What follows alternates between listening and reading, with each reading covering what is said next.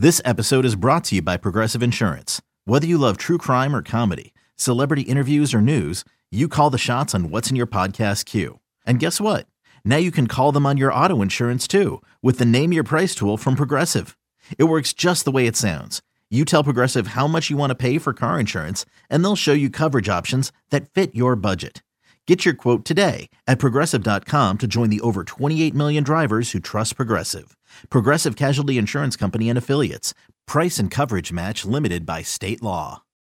When you need mealtime inspiration, it's worth shopping Kroger, where you'll find over 30,000 mouth-watering choices that excite your inner foodie. And no matter what tasty choice you make, you'll enjoy our everyday low prices, plus extra ways to save, like digital coupons worth over $600 each week. You can also save up to $1 off per gallon at the pump with fuel points. More savings and more inspiring flavors make shopping Kroger worth it every time. Kroger, fresh for everyone. Fuel restrictions apply. This is Matt Spiegel, and I can't wait to bring you Season 2 of the PBP, Voices of Baseball. The very best play-by-play voices in the game talk about their craft. It's a job so special that even Joe Buck told us he will probably go back to it. I'm 53, basically 54. I think it's too early to say nevers at this point in my life. I think at some point I'll get the itch again. Incredible guests sharing great stories from your favorite teams coming this year. Find us on the Odyssey app or wherever you find podcasts. The winds of change are blowing through Raider Nation, and Silver and Black Today keeps you up to date with the latest news and views about your Las Vegas Raiders. Touchdown, Las Vegas! With insight, opinions, and interviews, we're on the cutting edge of what's happening now. Now, with the latest on your Raiders and the NFL, your host, Scott Goldbranson and Mo Moton. Welcome back, Silver and Black Today. Mo Moton, Scott Goldbranson, we are your guides through the murky world of Raider Nation. Yes, it can be murky at times, as we talked about so far today. Not always clear. Sometimes there's a lot of fighting, and we punch each other in the eye, and then you give each other a hug afterwards. But anyway, we're back talking about Raiders football. The Raiders coming off the bye. Of course, they have the Minnesota Vikings this coming week. We will get more into the game and looking ahead to that later in the week. But want to close out the show. Mo, we were talking about head coach a lot last segment. You mentioned Champ Kelly, you talked about general manager, and I think this is a big deal because we are hearing from, and remember, there are stories that come out sometimes that come through agents and whatnot. We've talked a lot about that on this show. You know, Champ Kelly has been, we've heard Champ Kelly has a good shot at getting the job. I agree, he probably does.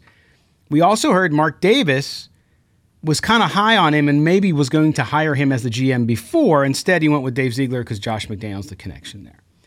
So does that help or hurt him, Mo? To your point, Mark Davis has said about the coaching search, I'm not going to do what I did last year. I'm not going to say I have my eye set on one person. I'm going to keep an open mind. I'm going to evaluate.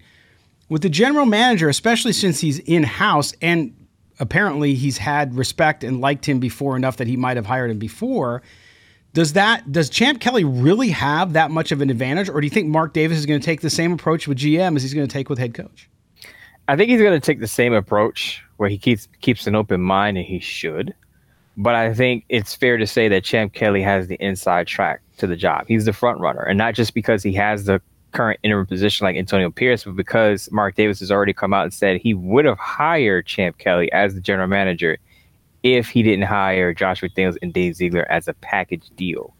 So that lets you know that he was very high. Champ Kelly obviously impressed him in the interview process, and that means a lot. Because now you can kind of, if you're going to interview him again, you can kind of rehash, okay, now that Josh McDaniels and Dave Ziegler are out of the picture, what is your plan? You know, it's kind of like a follow-up, almost a second-round interview after you've had your first one a couple of years ago. So I think that helps Champ Kelly. That familiarity with Mark Davis also helps him. So I think there's more of a chance that Champ Kelly keeps his job than Antonio Pierce keeps his job, unless Champ Kelly then says, if I'm GM, I want to hire Antonio Pierce. Then that's another package deal situation, and I understand that because you kind of want to keep the synergy. And the one thing I will defend some Raider fans on is I think they want to keep Antonio Pierce and Champ Kelly because they don't want to do a full-blown rebuild. So I've seen the argument. This argument is valid that if you're bringing in a new GM and a new head coach, they're going to want their guys. Mm-hmm. And you're going to have to get rid of some of the guys that the previous regime has drafted and or signed. And then those players are going to have to learn a new system. And then you're starting the cycle all over again. And, you got to go through the learning process and blah, blah, blah. So I understand that part of it. So I kind of get keeping Champ Kelly because then he was part of that front office that drafted Tyree Wilson, Byron Young, and Michael Mayer. So there is a commitment to develop those guys because that was part of your draft class.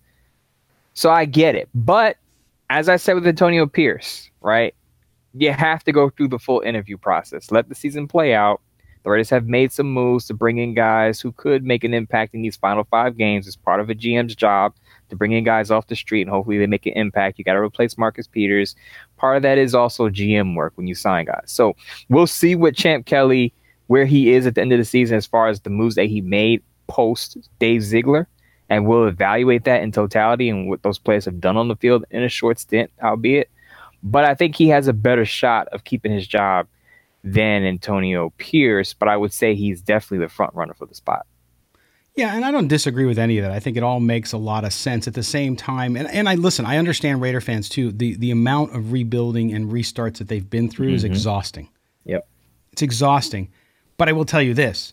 There are numerous examples from around the NFL where there's been complete turnovers and within a year things are much better.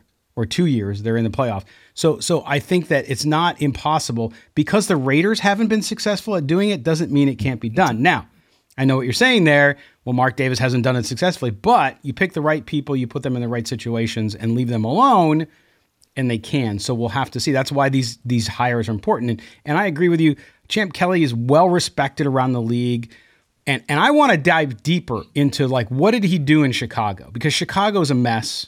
Now, they've had coaching issues there, of course, but they also they've missed on a lot of draft picks. Was that Champ Kelly or not? Which draft picks was he responsible for? Wasn't he responsible for? I think it's worth exploring, but at least you know that you have somebody there who has capability. He has interviewed for the jobs. And that's the other thing. If the Raiders can somehow do well towards the end of this year and Champ Kelly's name gets up there, he might have other offers too. You never know.